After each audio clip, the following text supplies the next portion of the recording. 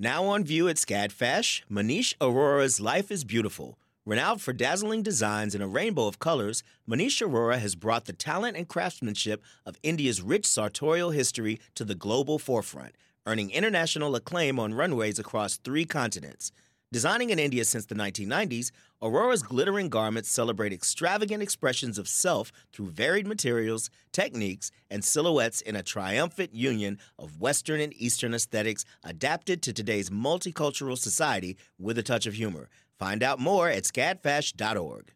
Support for WABE comes from 100 Miles, a nonprofit committed to preserving Georgia's 100-mile coast. Protecting this critical coastal ecosystem takes all of us. Watch the stories of the innovators and future leaders who help keep our coast flowing at OurGeorgiaCoast.org.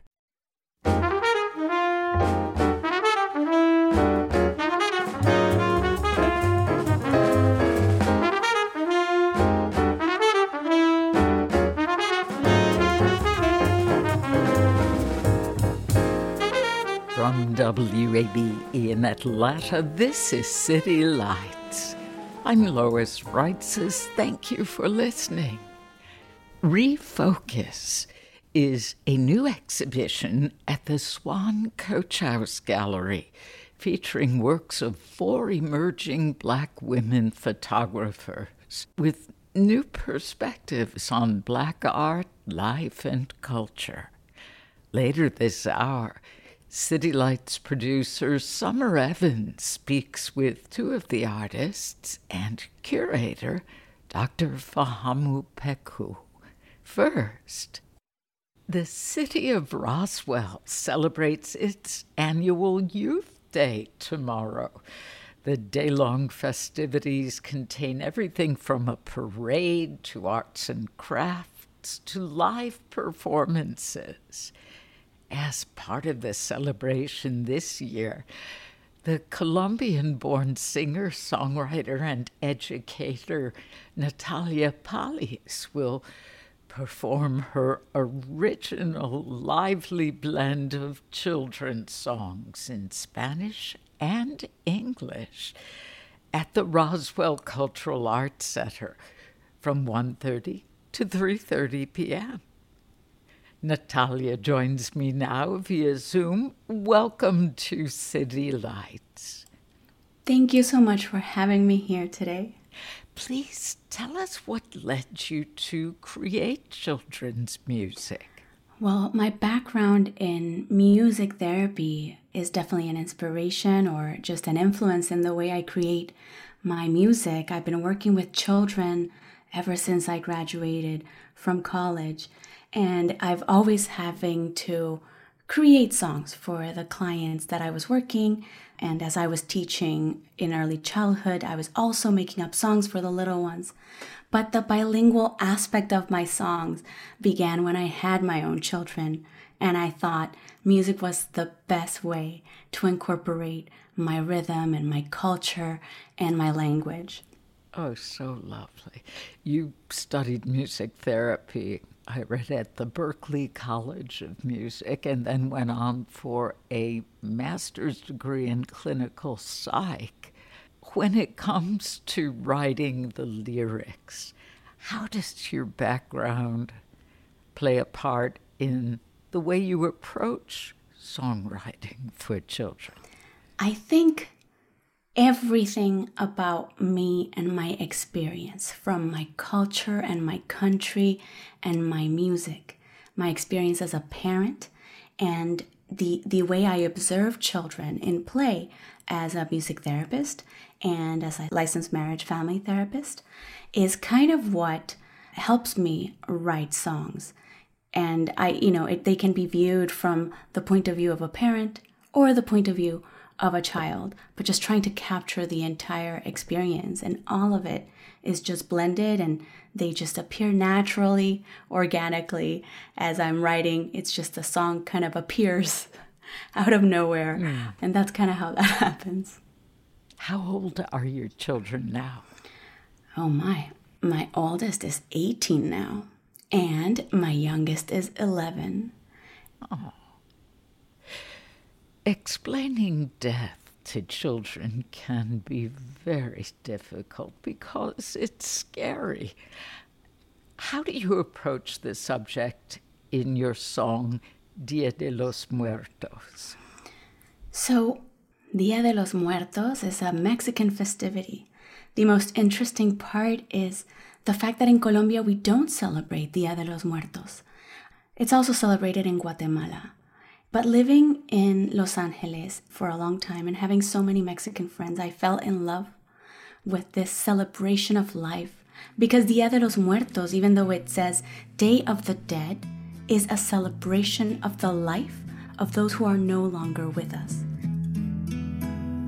Toma el retrato del que ya no está, colócalo sobre el altar. Papel de colores, caminos de flores y ofrendas para recordar. Qué lindo, que vivan en nuestras memorias. And I think approaching it that way, the lyrics in my song say, we await you with open arms and we remember you and you continue to live in our memories. So they're never gone because we love them so much.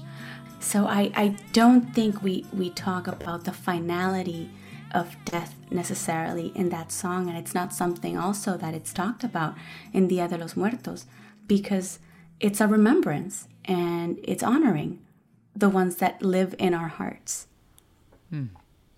Natalia, please tell us about your latest album, Mil Colores. So Mil Colores, that translates to 1,000 colors. And that's exactly what the album is because it features a variety of Latin American rhythms and, rock instruments and jazz arrangements. And because I'm Colombian, I bring my traditional genres that I grew up with, but my husband produces and he brings his jazz background and his rock and pop American background.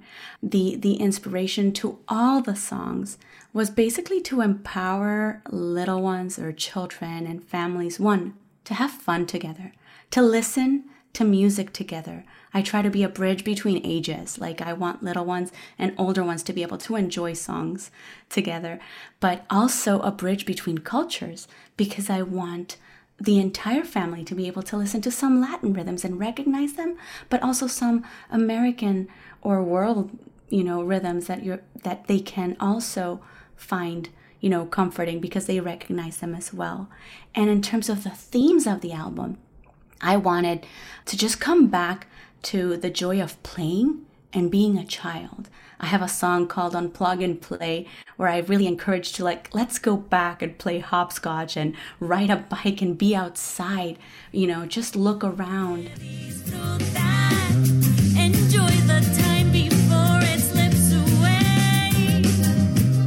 El tiempo se va pasando, vente hay que gozar. The moment will pass, so go on and seize the day. I have a song called Los Más Pequeños that talks about how we can learn about all the little insects that are everywhere. Hojita verde, enséñame a entender todos los cambios que me puedan sorprender. Caracolito lento, enséñame a llevar lo que necesito en mi caminar. So just encouraging to be more present in this world and playing and going back to traditional fun. If you are just joining us, this is City Lights on WABE. I'm Lois Reitzes, and my guest is the children's musician and educator Natalia Pallis. You mentioned styles. Your music covers a wide range of styles, from rock to cumbia, jazz to reggaeton. What attracts you to that variety of styles? I think what attracts me is curiosity. I come from a coastal town, Barranquilla, in Colombia, And we are very focused on our carnival and our traditional Colombian rhythms. And that's where the cumbia and then bullerengue or mapalé and all these very Afro-Latin rhythms, I grew up with all those. And then coming to Boston, to Berklee College of Music, and then just being exposed to all the other Latin American rhythms and jazz and just the artistry and talent that you find just made me so curious in exploring and opening up and just doing more. And I find that children need to expose to all these different genres. We don't approach the song as in, what genre have we not done or completed? We never do anything like that. We literally, like I said, the song is born, and then we're like, what does this sound like? Oh my, we should blend this with this. Or, I think about it as I could say a cumbia, but then, when my husband listens to it, he approaches it in a different way, and it becomes a blend, right, of both of our cultures and our experiences in music. So it's very organic. 100%. Every song is approached as if it was a single and standing alone, because we just enjoy the entire process of crafting the song. So we don't know if it's going to be all in English, or it's all going to be all in Spanish, or it's going to be a blend of both. It just kind of starts evolving as we're creating it. Among your albums, one is titled En la Radio. What can you tell us about that project? I think I detect radio in Spanish there. So, En la Radio has, again, we're just going from one genre to the other. And other than it being bilingual and exploring children's themes, we're like, what connects our album? And we wanted to make it as if you could switch radio stations. So in the actual album, if you purchase the actual album, like the CD, in between, there's little clips where it just shows the changing of stations, of radio stations.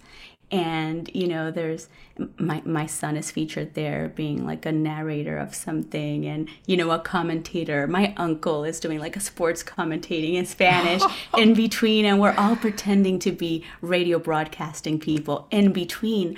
Unfortunately, the clips were so little that you can't find those in Spotify or, the streaming services. But in the actual album, if you listen to the entire thing, you're switching between stations, and that's why it's called En la Radio. En la primavera escucharás a todos los pájaros cantar. In the spring we can listen to the birds sing.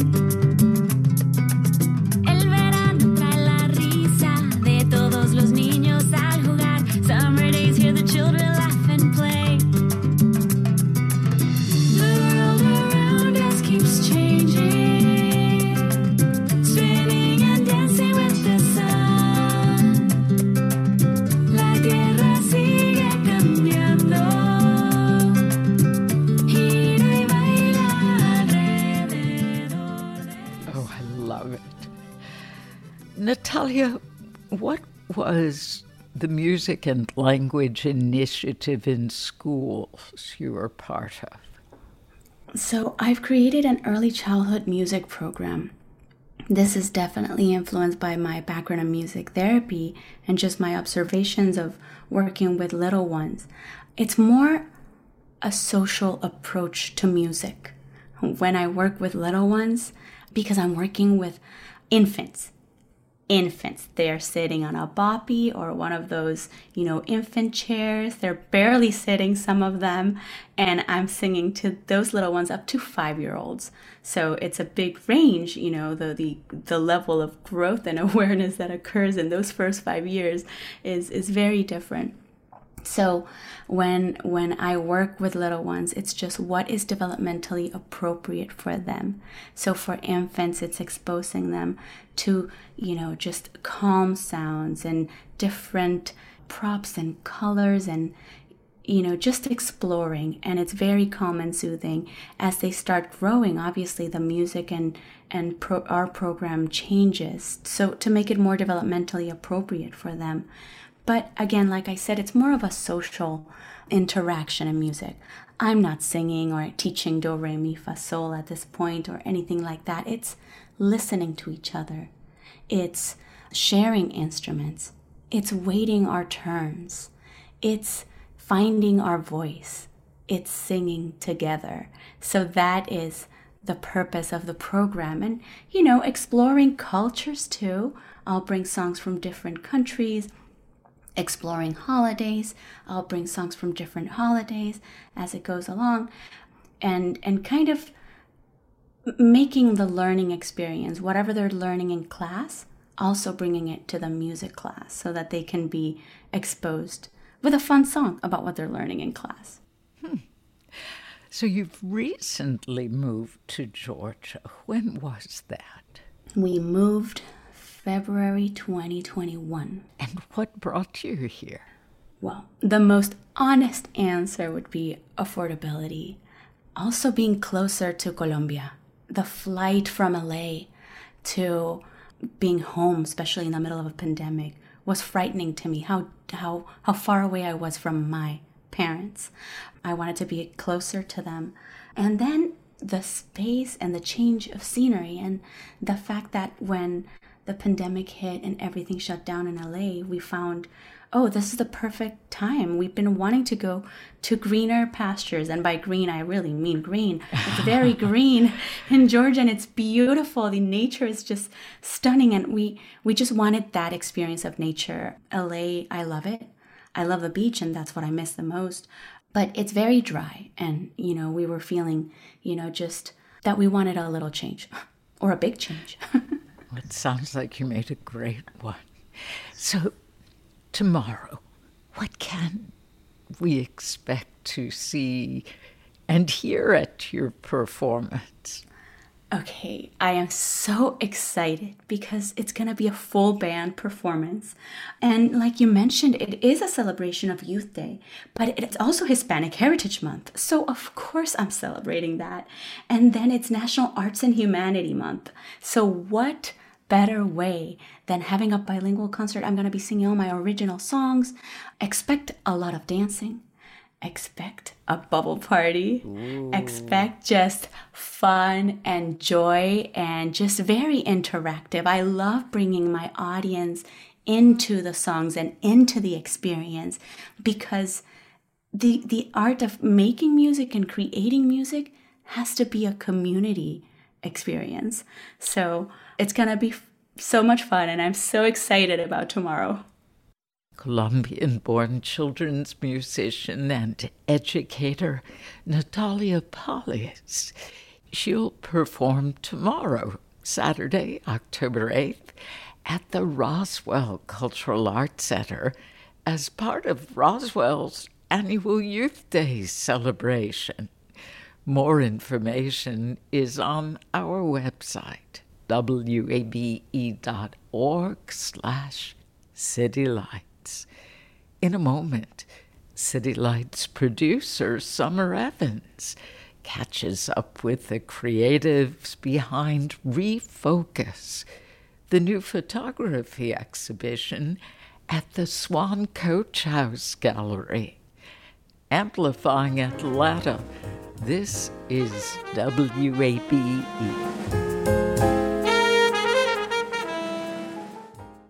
The field of mental health counseling is growing rapidly, and Richmont Graduate University can equip you with everything you need as a licensed professional counselor while integrating your faith into your clinical practice. Programs are offered in Atlanta, Chattanooga, and online. Apply today at richmont.edu. That's RICHMONT.edu.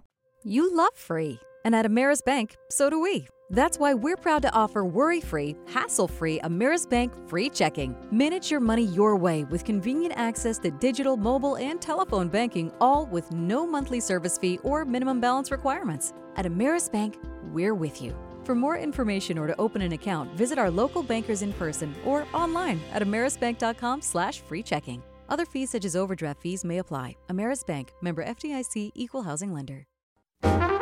This is City Lights on WABE. I'm Lois Reitzes. Great to have you along. The brilliant 19th century abolitionist Frederick Douglass was an early believer in the power of photography. The camera could depict African Americans with dignity rather than the racist, stereotypical imagery circulated at the time. The new exhibition at the Swan Coach House Gallery, Refocus, features works of 4 emerging Black women photographers with new perspectives on Black art, life, and culture. City Lights producer Summer Evans spoke via Zoom with the curator, Dr. Fahamu Peku, and 2 of the photographers featured in the exhibition, Stephanie Brown and Melissa Alexander. One of the things that really drew me into wanting to cover this exhibit at the Swan House Gallery was the discussion of photography's history and how it has been wielded as a tool for imperialism and in particular white supremacy. Would you tell us more about the relationship between racism and the camera?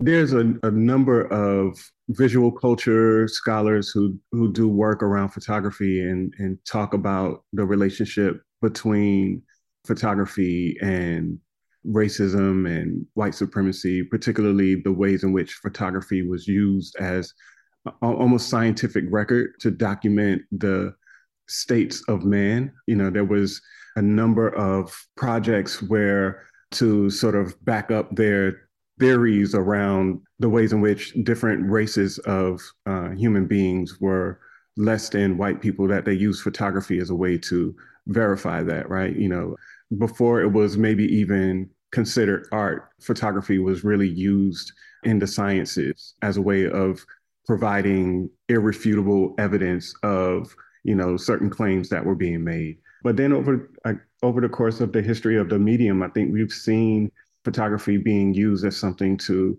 document what people would consider the exotic or the strange, or, you know, othering people, as opposed to trying to represent their humanity. And I think we can look back at, you know, the changes that even certain publications have made over the years, like National Geographic, for example, often use photography in a way that, you know, has been criticized as being inhumane in documenting people in ways that, again, sort of deprive them of humanity.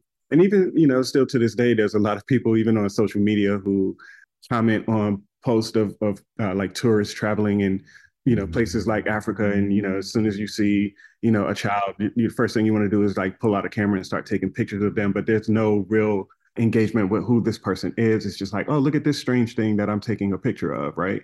So there's, you know, that idea of, again, photography being this kind of tool of oppression, especially where it comes to represent non-white subjects. Mm. To that point, what you were just saying, I was thinking about when you see people on Facebook that have gone to a mission trip in Africa, and it's usually white evangelicals, and they're taking pictures with the Africans over there, and how that probably looks as this like white savior mentality. Right. Yeah, I mean, it's a complicated thing, because I think, you know, a lot of times, particularly, you know, now that everybody has access to a camera, I don't think that people are necessarily conscious of the ways that that tool can be problematic. You know, we think about it almost like, you know, you see people taking pictures of their food when they go to a restaurant. You know, it's like, look at this thing that I experienced, without putting a great deal of thought into, you know, what some of the implications of that are, especially, again, when there is no real engagement around, you know, a person's humanity, and you're just taking a picture of them without their permission, without, you know, asking them, you know, if it's okay, you just like pull out a camera and, you know, jump in their face. So again, I think photography has some wonderful, wonderful implications, but also some really problematic histories. Right. When I was doing research, I even thought it was interesting of how film was created and the developing technology. And I don't know if you've probably read about a Shirley card and how people would measure the film when they were developing, that they would use the image of this white woman with brown hair named Shirley, and they were measuring it against that skin color. And so there wasn't a lot of contrast for darker skin.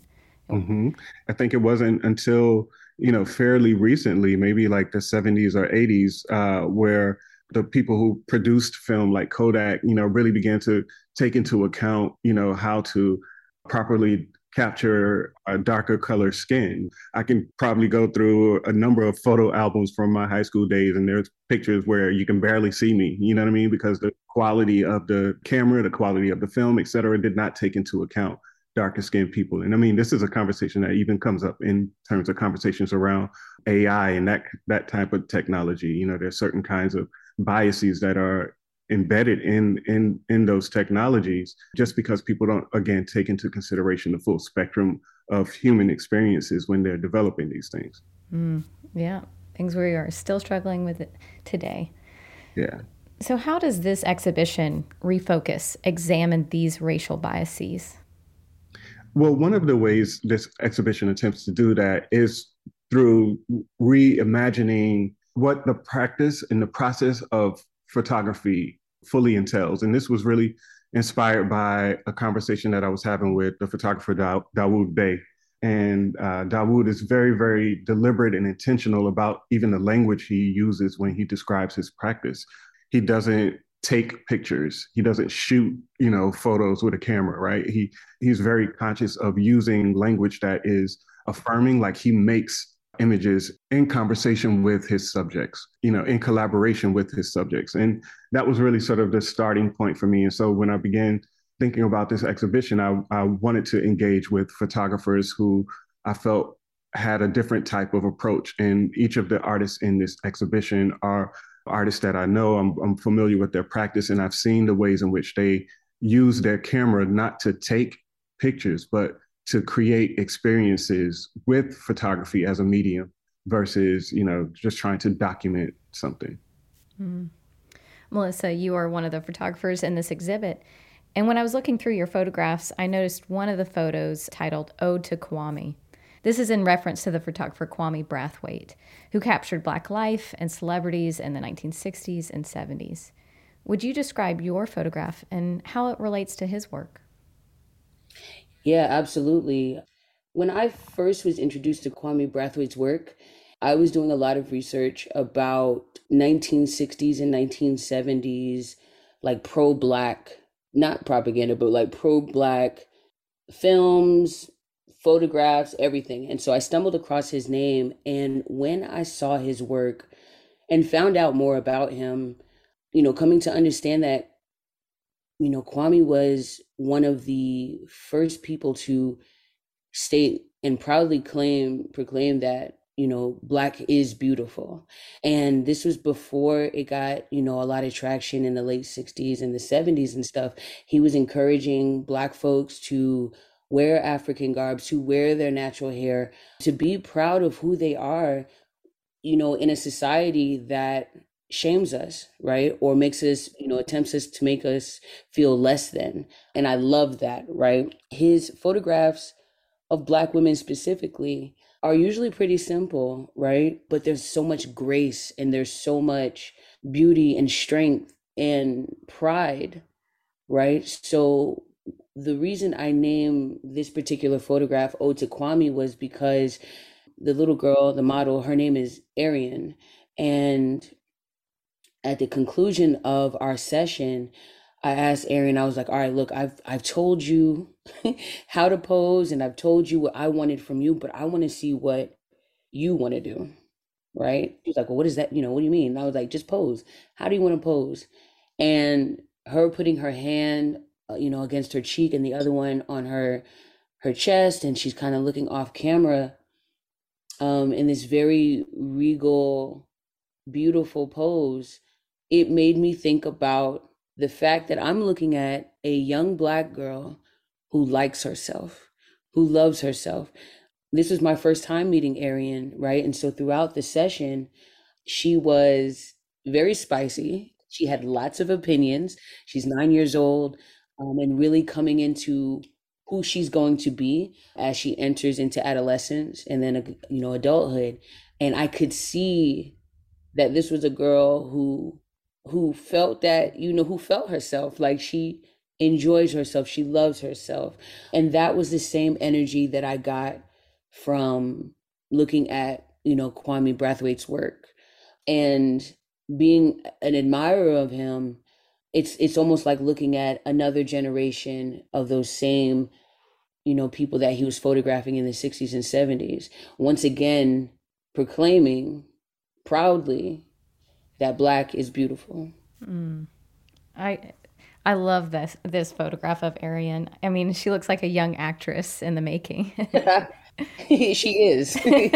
She is. She said she's never acted before, but there was just a spark inside of her that really, really came across. And I'm real thankful that, when I put out a call, I really wanted a 6 to 8 year old, and Arian's mom, Erica, was the first to respond to my Facebook post. And she was like, I have a little girl, she's 9, but she's short. Do you think you might? I was like, look, I'm on a time crunch. Let's just roll with it. But it ended up being the best decision, for us to have the session. Like everything just worked together the way that it should. Mm-hmm. Now, in some of the photos, I love the attitude that she's bringing across the camera. What did you want to focus on in Black life and culture in these photographs in particular? When Fahamu brought this idea to us and we all sat down, and he was just like, I want you guys to focus on what you want to focus on.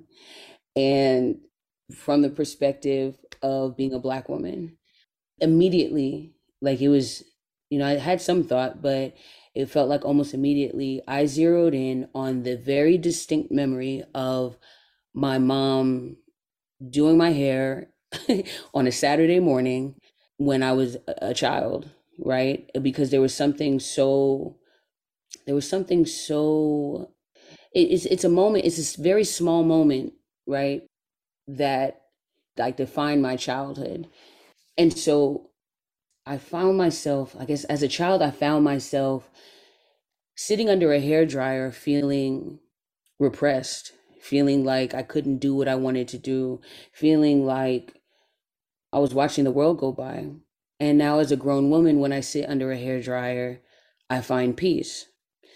And there's a lot of intimacy that exists for the Black child when they're getting their hair done in a kitchen, right? It's the heart of the home. And it's time for a mother and her daughter to spend with each other. I mean, there can sometimes be a little friction depending on how hard, the mom goes in on her daughter's hair. But this is something that has happened for generations. My daughter sits between my legs, my knees when I'm doing her hair. I sat between my mother's, and my mom sat, between my grandmothers, and going back and going back and going back. So I really wanted to connect and show appreciation for those moments, right? I really wanted to document this idea that while I felt like I was being repressed and I was being held back from doing what I wanted to do on a Saturday morning so I could watch cartoons, what in fact was happening was that my mom was handing me the tools so that I would know how to beautify myself. She was handing me lessons that she had learned from her mother. She was caring for me, right? And so in a really large way, the entire series of photos talks about the protection of a mother for her child or for her daughter, and the idea that when a dryer is placed on a child's head, they can neither see nor hear anything. Because of their mother, there's an idea that what information can pass through to them, right? If you can't see or hear, the person who's putting the dryer on your head controls how much you know. And when a mom does her daughter's hair, she may not, she can feed to her whatever information about it, right? So, for example, when I do my daughter's hair, I often tell her, your hair is so beautiful. It's so thick. Look how it grows to the sun. All of these different things. But if she were to have her hair done by someone else, It could be a totally different experience. They could tell her any number of things about her hair. So a mom's protection is really what this series is about. Wow, that is so beautiful, Melissa. And what beautiful affirmations you are giving to your daughter to pass down to possibly her daughter and other people. That's wonderful. If you're just joining us, this is City Lights. I'm City Lights producer Summer Evans, and I've been speaking with curator Dr. Fahamu Peku, along with photographers Melissa Alexander and Stephanie Brown. We've been talking about Swan Coach House Gallery's exhibition, Refocus. Stephanie, would you describe your photographs on display and what you wanted your work to focus on? Sure. So my photographs that are on display right now are largely a part of an ongoing series that I called Light and Love. And for me, these images are highly contrast, black and white, chiaroscuro, lighting style images that are intentionally a little illustrative, really detailed in just the playing of light and shadow. And for me, I refer to many of them as vignettes of different perspectives and body parts of Black women. For me, all of the images in this work together, they really communicate a really private opportunity for the person who's being photographed. It's this opportunity that I like to describe before I'm co-creating with the person that I'm photographing. I think some behind the scenes information is that I actually spend a couple weeks interviewing the women that I photograph. And it's not a pass or fail kind of interview, but I'm really looking for an opportunity to know more about them and know more about what are the things that they might be fighting within themselves. What are some things that they maybe don't love about themselves? What are some things that they do love about themselves? I think each of these women were, at the time of being photographed, kind of undergoing some type of transition in their life in which they were excited about the opportunity to own it. And what I hope for these images to convey and share is owning who you are, how you are, despite of how you might feel about yourself, despite of the transition that you're in. There's a great bit of confidence. And that's something that I have always found nudity to push us towards. It's our most vulnerable state that we can be in. And oftentimes I'm not even describing the people that I photograph as models anymore, because sometimes that word can like get in people's heads. But more so I'm interested in photographing people, photographing people in a way that accentuates the parts of themselves that they might be contending with, that accentuate parts of themselves that society might say that we need to hide, we need to conceal, this isn't cute. The certain details that I look for in my images, from stretch marks to goosebumps to the textures of our skin, hair, nails, all of that. These are all elements that I think my use of light and shadow allow me to accentuate in a way that I hope that people will see the confidence in these women through the images and inspire them to find a different sense of confidence for themselves in examining who they are. I really think that comes through in your photographs. I mean, they look so comfortable in front of the camera to be exposing all of themselves. Like you said, it's so vulnerable, but yet they are exuding that confidence in these photographs.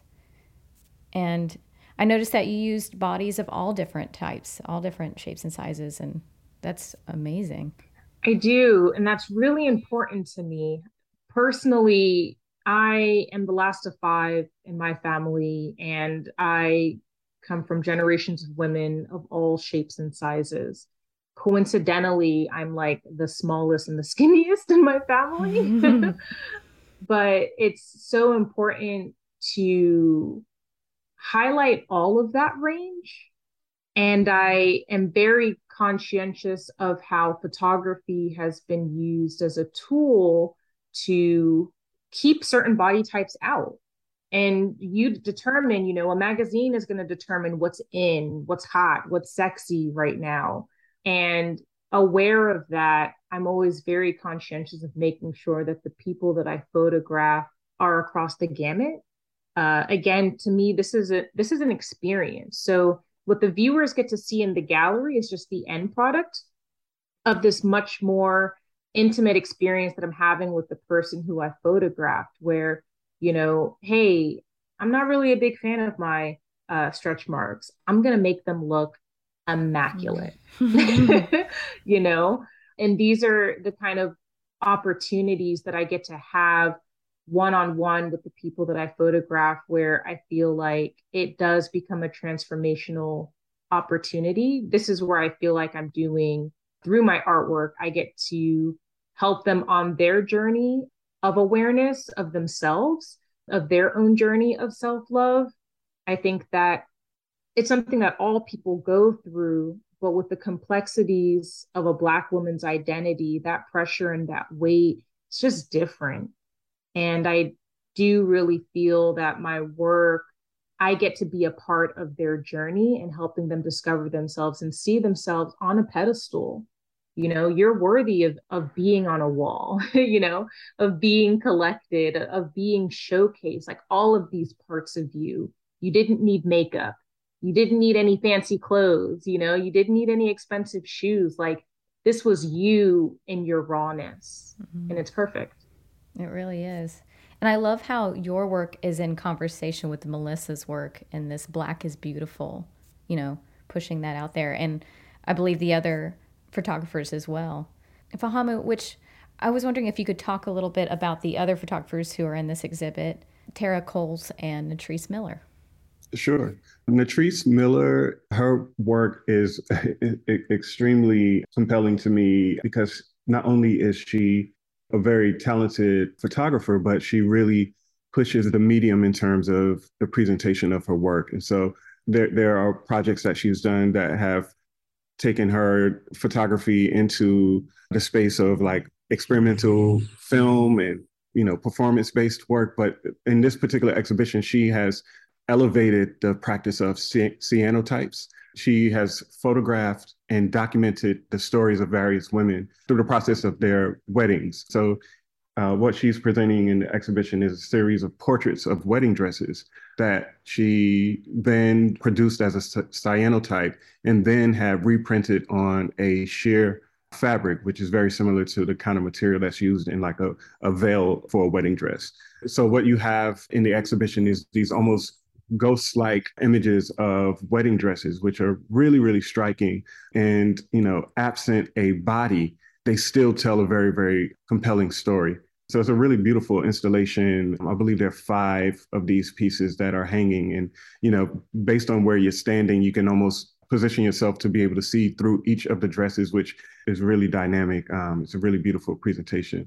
And then Tara Coles is probably the most, I don't want to call inexperienced, but this is her first exhibition. But she has been making photographs for as long as I've known her, and I've known her over a decade, and she's one of my absolute favorite photographers in the city. She has such a keen eye, and what she's able to present through her work is always really striking. Like I'm always blown away. I'm like, how did you see that? The works that she's done are really sort of very classic, detailed moments, detailed portraits in black and white. Very, very classic, but also very contemporary at the same time. The way she plays with light and shadow, similar to Stephanie, is to very dramatic effect.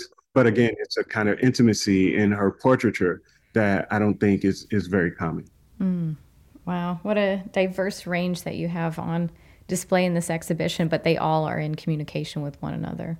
Yeah, most certainly. And I mean, again, it kind of goes back again to the idea that I was sharing before around Dawood's resistance to using certain types of language to describe his practice. I think there's a really very feminist approach in that, right? And the way each of these artists approach the medium and the discipline is, and especially being Black women, we're going to see things that we might not have seen, traditionally through the medium and through the discipline. And that was one of the things that I really wanted to draw attention to. It's like, what happens when you change who the photographer is? How does that change the photograph? And I think we see the evidence of that in some really dynamic and diverse ways through this exhibition.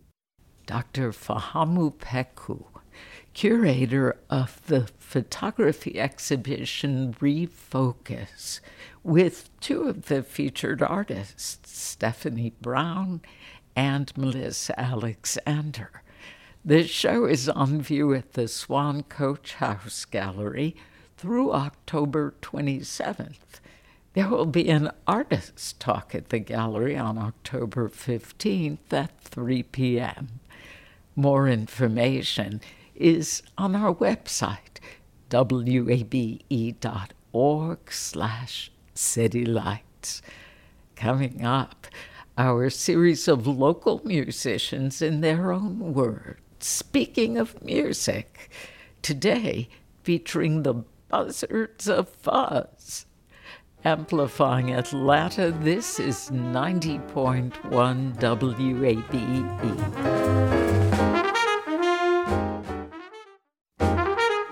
This is City Lights on WABE.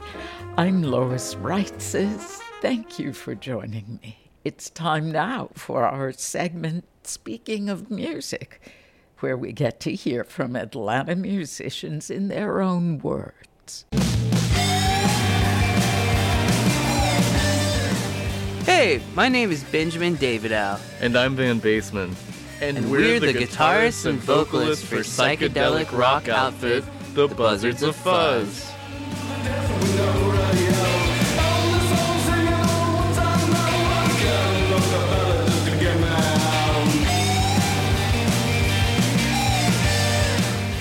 I grew up with music around the house. My father was a jazz pianist and my mother was a classical pianist. Growing up in and around a bunch of musicians inspired me to pursue music as a profession. I didn't fall into music until I was in high school. A close friend lent me an old Hendrix disc, and I annoyed my father until he brought home a student model Yamaha acoustic guitar.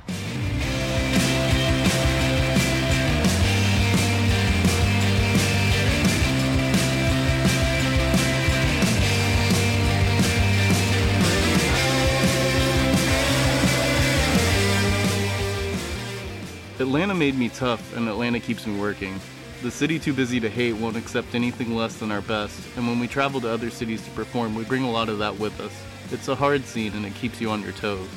And well, we tried to leave, but traffic was so bad we couldn't get past the perimeter.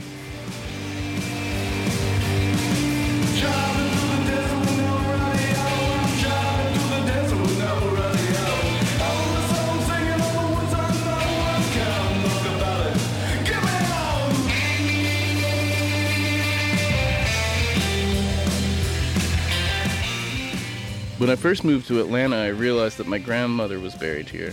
I went for a visit, and the plastic flowers on her grave were a little worse for wear. So I drove across town in rush hour traffic to pick up some new mums for her. It was a sweltering summer day in Atlanta, and some condensation from my soda leaked into my car stereo, killing my radio. So here I was, stuck in traffic, on the way to place flowers on my grandmother's grave in this oppressive summer heat with no radio. I started singing and banging on the dashboard, and the song, Desert Drivin', No Radio, was born. I always thank my grandmother for that song. It feels like it was a real gift. Thanks, Grandma.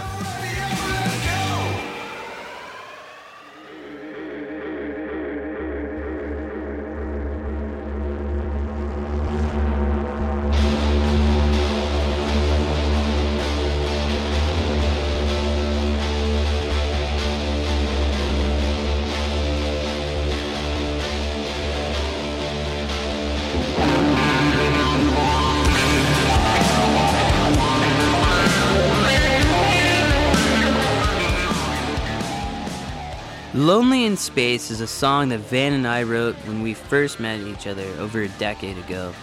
We've experienced so many amalgamations of it, different players, arrangements, states of mind, performing in various settings, etc. that it's really become more of a living, breathing mantra than a song.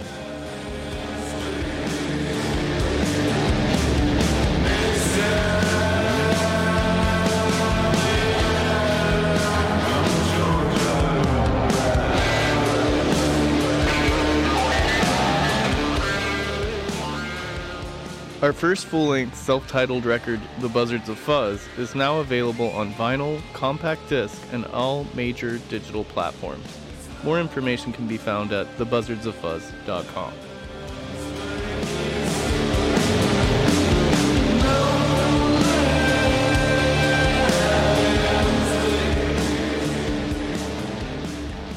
Benjamin Davidow and Van Baseman from the Buzzards of Fuzz.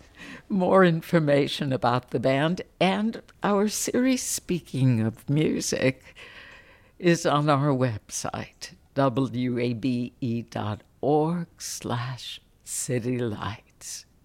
The Oakhurst Porch Fest is known as the ultimate grassroots festival. Tomorrow, Saturday, October 8th, the annual music festival is back from noon to 7 p.m. The homegrown event features hundreds of performances on Oakhurst porches throughout the neighborhood. Spectators can wander the streets, traveling from house to house, listening to various bands and performers. The event is free and open to the public. A map and schedule of the concerts are available on the website oakhurstporchfest.org. And finally, this weekend is the Atlanta Pride Festival, which returns in person at Piedmont Park. Look for WABE in Sunday's parade as we join you in celebrating Atlanta's diverse LGBTQ+ community. You've been listening to City Lights, our daily exploration of arts and culture. Monday at 11 a.m., Mike Wiley tells us about his upcoming one-man show, Breach of Peace, The Freedom Riders of 1961. Plus, a visit with folk artist Harry Underwood. His current exhibition, Outdoor Worship, is at Wadi Gallery through October 29th. Our theme music is The First Time, written and performed by Joe Granston with his jazz band, courtesy of Hot Shoe Records. City Lights senior producer is Kim Drobes. Our producers are Summer Evans and Janine Etter, and our engineer is Shelley Canavy. I'm your host, Lois Reitzes. We'd love for you to connect with City Lights on social media. We're at WABE City Lights on Facebook and Instagram, and you can follow me on Twitter at LOISREITZES. Thanks for listening to WABE Atlanta.